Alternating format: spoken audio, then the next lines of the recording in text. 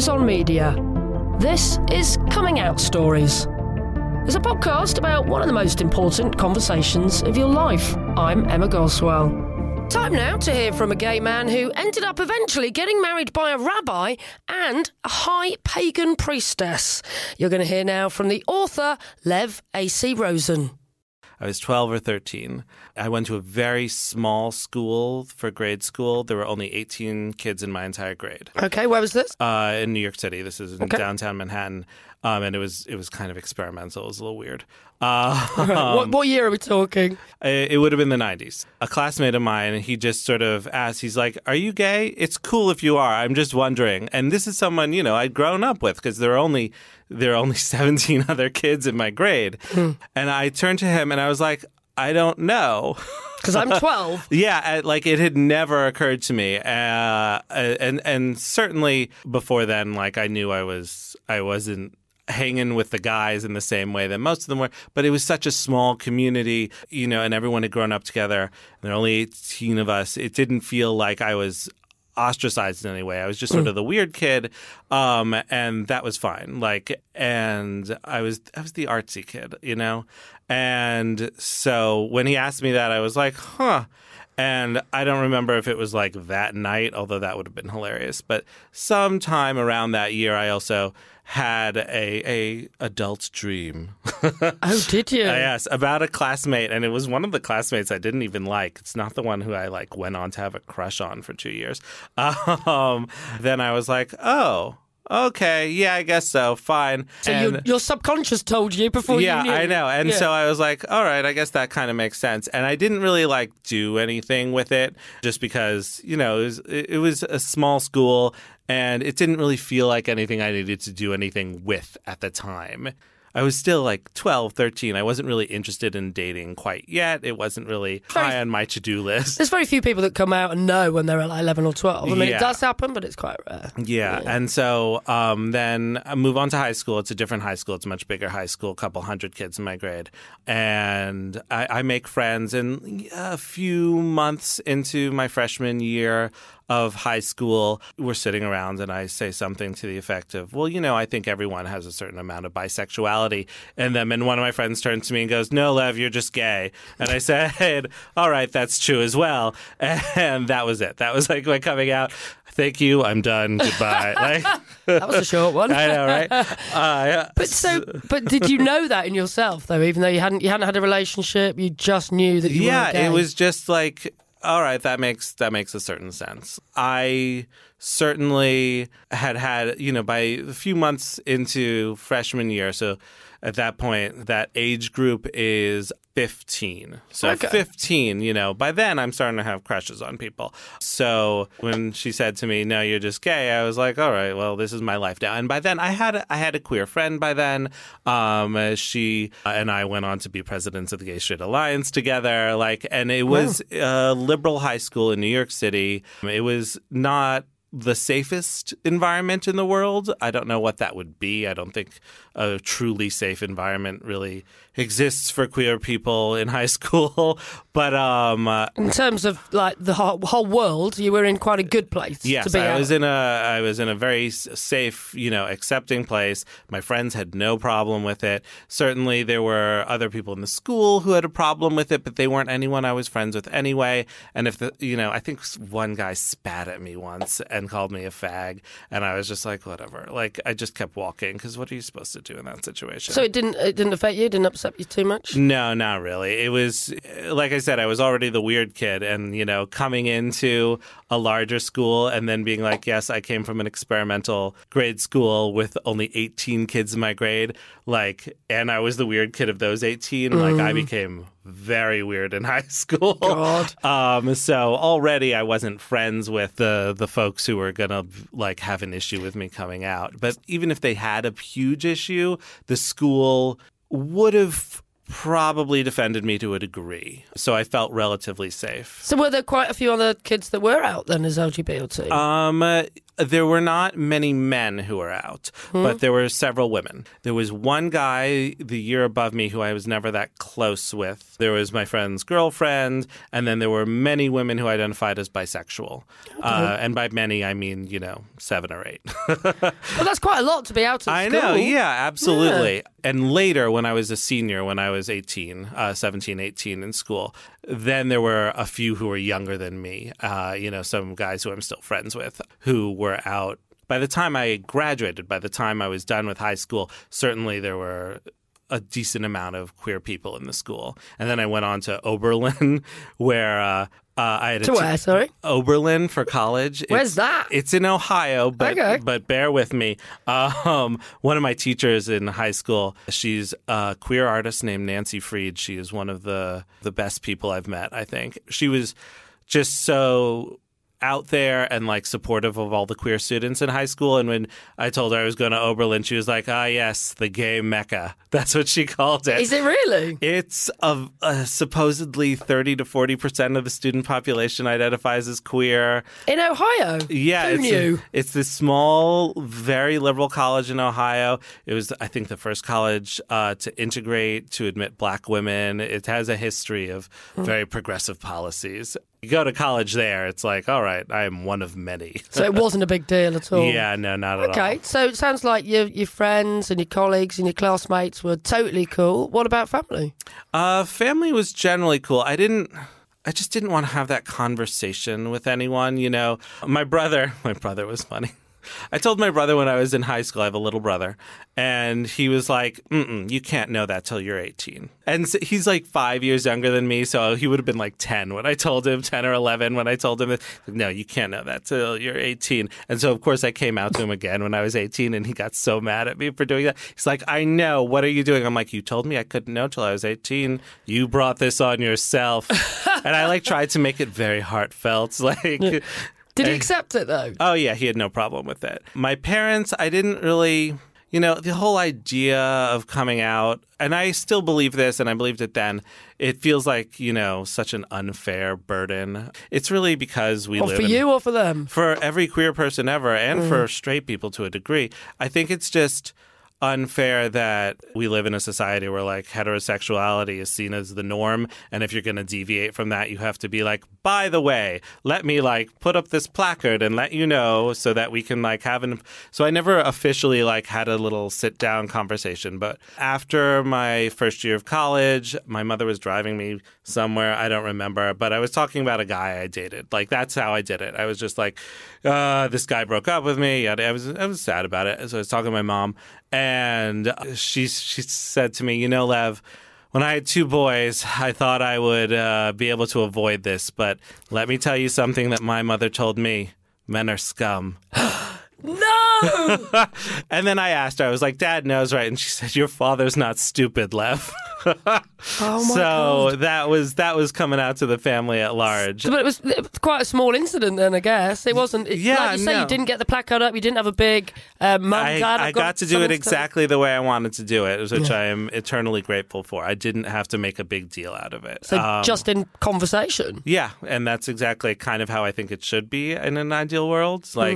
Oh yeah, I'm interested in this guy. Okay, who cares? I'm interested in a girl. I'm interested in a guy. Whatever. That is exactly how it should be. Yeah. Unfortunately, it isn't that for a lot of people, which is why I wanted to do this podcast. Yeah, and I think it's a great idea, and I think it's such a cross section of queerness. Yeah, but that's it. I mean, I've spoken to people who've had terrible times, and their family have never spoken to them ever again. So it's good to get the positive stories as well. Yeah, no, I am super lucky. But again, born and raised New York City, there's a lot of advantages there in terms of. Yes. So New York and Jewish. Yeah. Were your parents very religious, or was that ever an issue? I had a weird religious upbringing. My family, Jewish, very Reformed, which it's sort of an American thing in Judaism. There's like degrees of how religious you are. Yeah. And Reform is very like non-religious, very cultural. You view Judaism as more of sort of a racial background than a religious one. Okay. And then there's conservative, which is more religious, and then Orthodox, which is extremely religious. And so we were very culturally Jewish, but we didn't go to temple at all. Okay. And then So you didn't have a rabbi to tell? No, except then I turned 11 and my parents are like, oh, we got to get him bar mitzvahed, which is the thing you do when you're, if you're a boy, when you're 13 and you do the sort of coming of age thing. Isn't yeah. it? Yeah. And so they're like, all right, let's join a temple. And there were 2 temples nearby and they chose the Orthodox one. Oh. So in my home life, very Reform, it's not a big deal. In my religious education, all of a sudden, I am going to an Orthodox temple. And that's a curtain down the middle of the temple to separate the men from the women so that you don't have impure thoughts while praying. And at this point, that didn't help. Yeah, I was you. like, just wrap me in a sheet and throw me in the back. Like, what is happening? And so that was a little weird. And Did they ever mention homosexuality? Oh, yeah. Yom Kippur, which is our Day of Atonement. It comes right before the New Year. I remember the rabbi one year talking about how homosexuals' names weren't written in the Book of Life, which is essentially like saying they're going to hell. So that wasn't a great experience. And once I did corner him and I did, full on ask him, like, what is the issue with homosexuality? And he's a nice man. And he said to me, well, the thing is that homosexuality is immature because it's your responsibility to have children.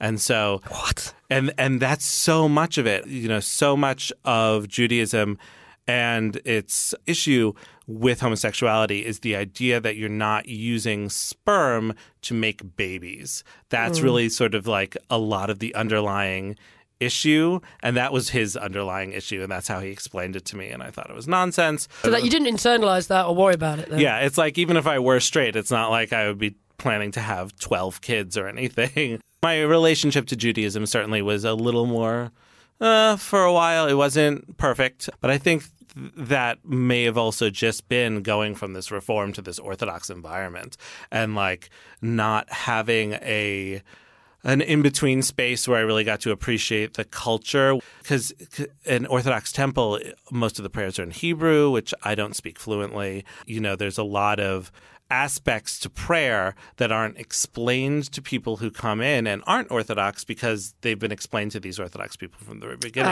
Okay. And so I didn't understand a lot of it. So you're already a bit ostracized.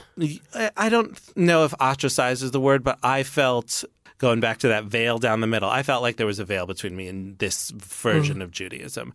And since then, my parents have joined a Reform synagogue, and everyone's much happier. And they're happy with the gays. Yeah. I had a gay rabbi do my wedding and everything. Oh, you got married. Oh, yeah. My husband is not Jewish, but we had a rabbi, a priest, and a high pagan priestess. Whoa. Yeah. It was covering all bases. It was a fun wedding, I think. That sounds quite a New York affair. Let's go through that again. A rabbi, a priest, and a what? A high pagan priestess. A high pagan priestess. It sounds like the beginning of a joke, right? They're walking into a bar.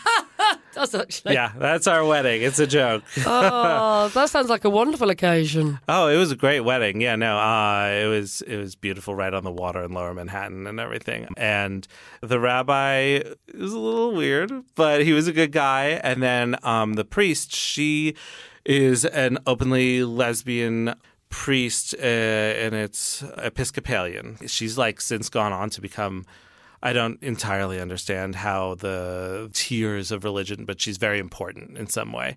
You have to write your names in this book that the church has had since forever and ever. And we were the second queer couple in that book, the first male queer couple in the book. Yes. So that was pretty exciting. Making history in Manhattan. Yeah. Now, sometimes I talk to people about coming out at work as well, because it is relevant for some people. But essentially, you work on your own, quite isolated, because you're a writer. Yeah. Author of Jack I mean, of I've Hearts. had a lot of odd jobs.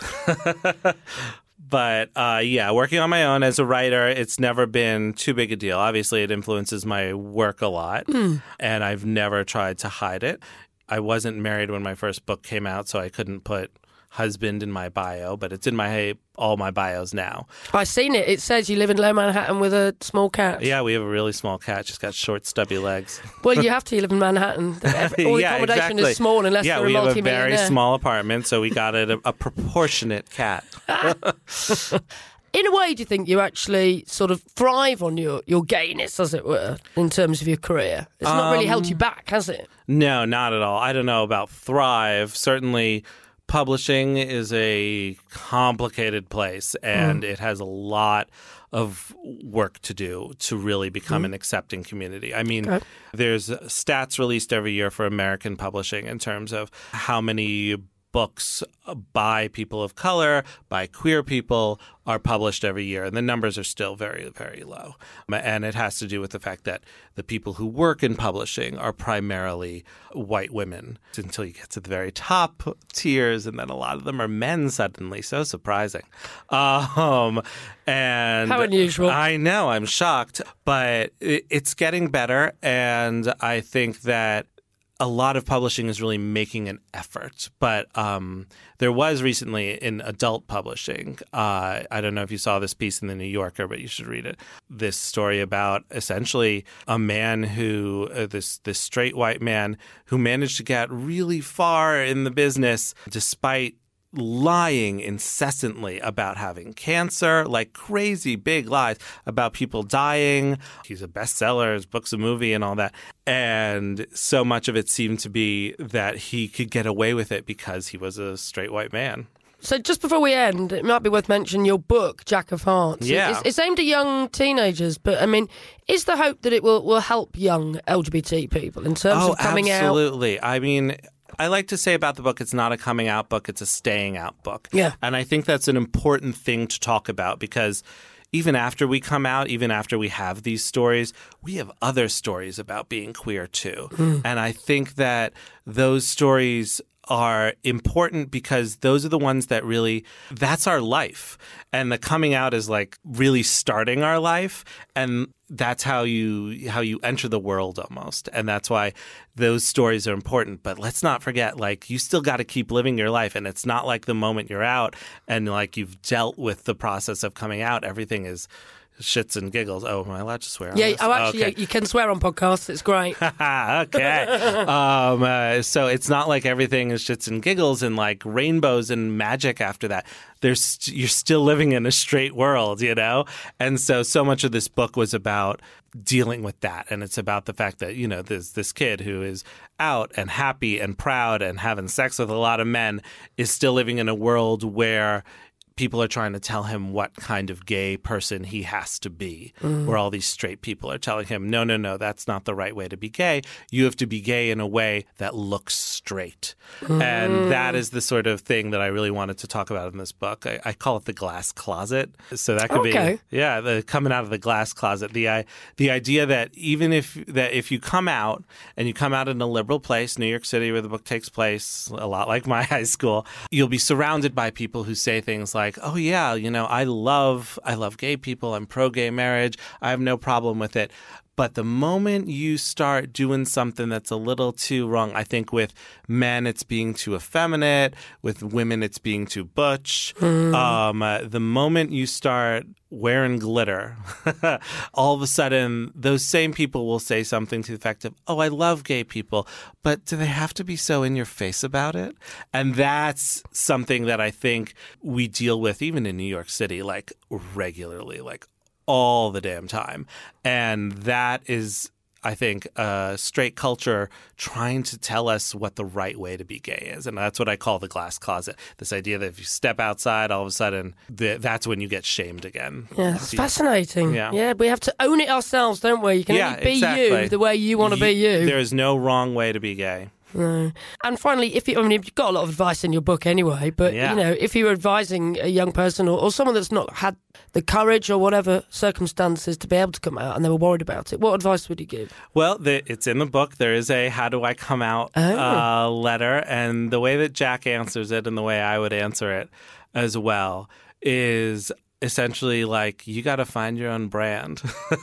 You got to figure out like what is the coming out version of you, and like maybe especially teens today, like maybe it's a heartfelt Instagram post, or maybe it is doing it, you know, kind of the way I did it, which is just like one day being like, oh my God, that guy is so cute, to your friends, and like not expecting a giant reaction. And I think real friends, people who genuinely love you, will give you the reaction that you are that you're asking for in the way you come out. So an Instagram post, people will post something like, oh my God, so proud of you, heart, heart, heart. But if you're just saying, you know, that guy is so cute, maybe your best friend will just like squeeze your hand and be like, yeah, he is. And that's what you need. Yeah, I think you have to think about what you want people's reactions to be. And again, this gets to the idea of coming out as this performative thing for straight people. But I think that when you're coming out, tell yourself what you want people's ideal reaction to be, and tell yourself what the reaction you fear the worst is, and then expect something in the middle. And be prepared for things to change, but real friends are going to give you exactly what you need.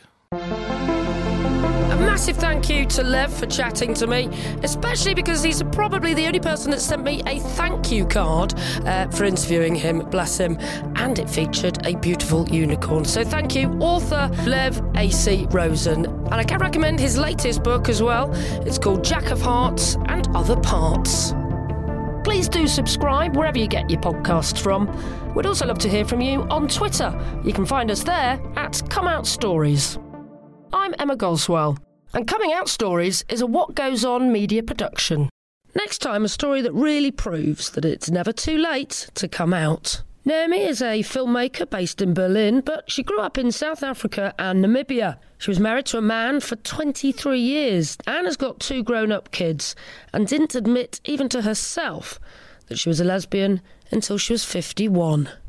I couldn't take my marriage anymore. It wasn't that we had fights or things like that. And my ex even told me, you know what, Naomi, I think you're a lesbian because this is not working. We tried everything. I felt guilty because of this whole Christian upbringing. I felt guilty because I'm the woman. I'm supposed to make things work.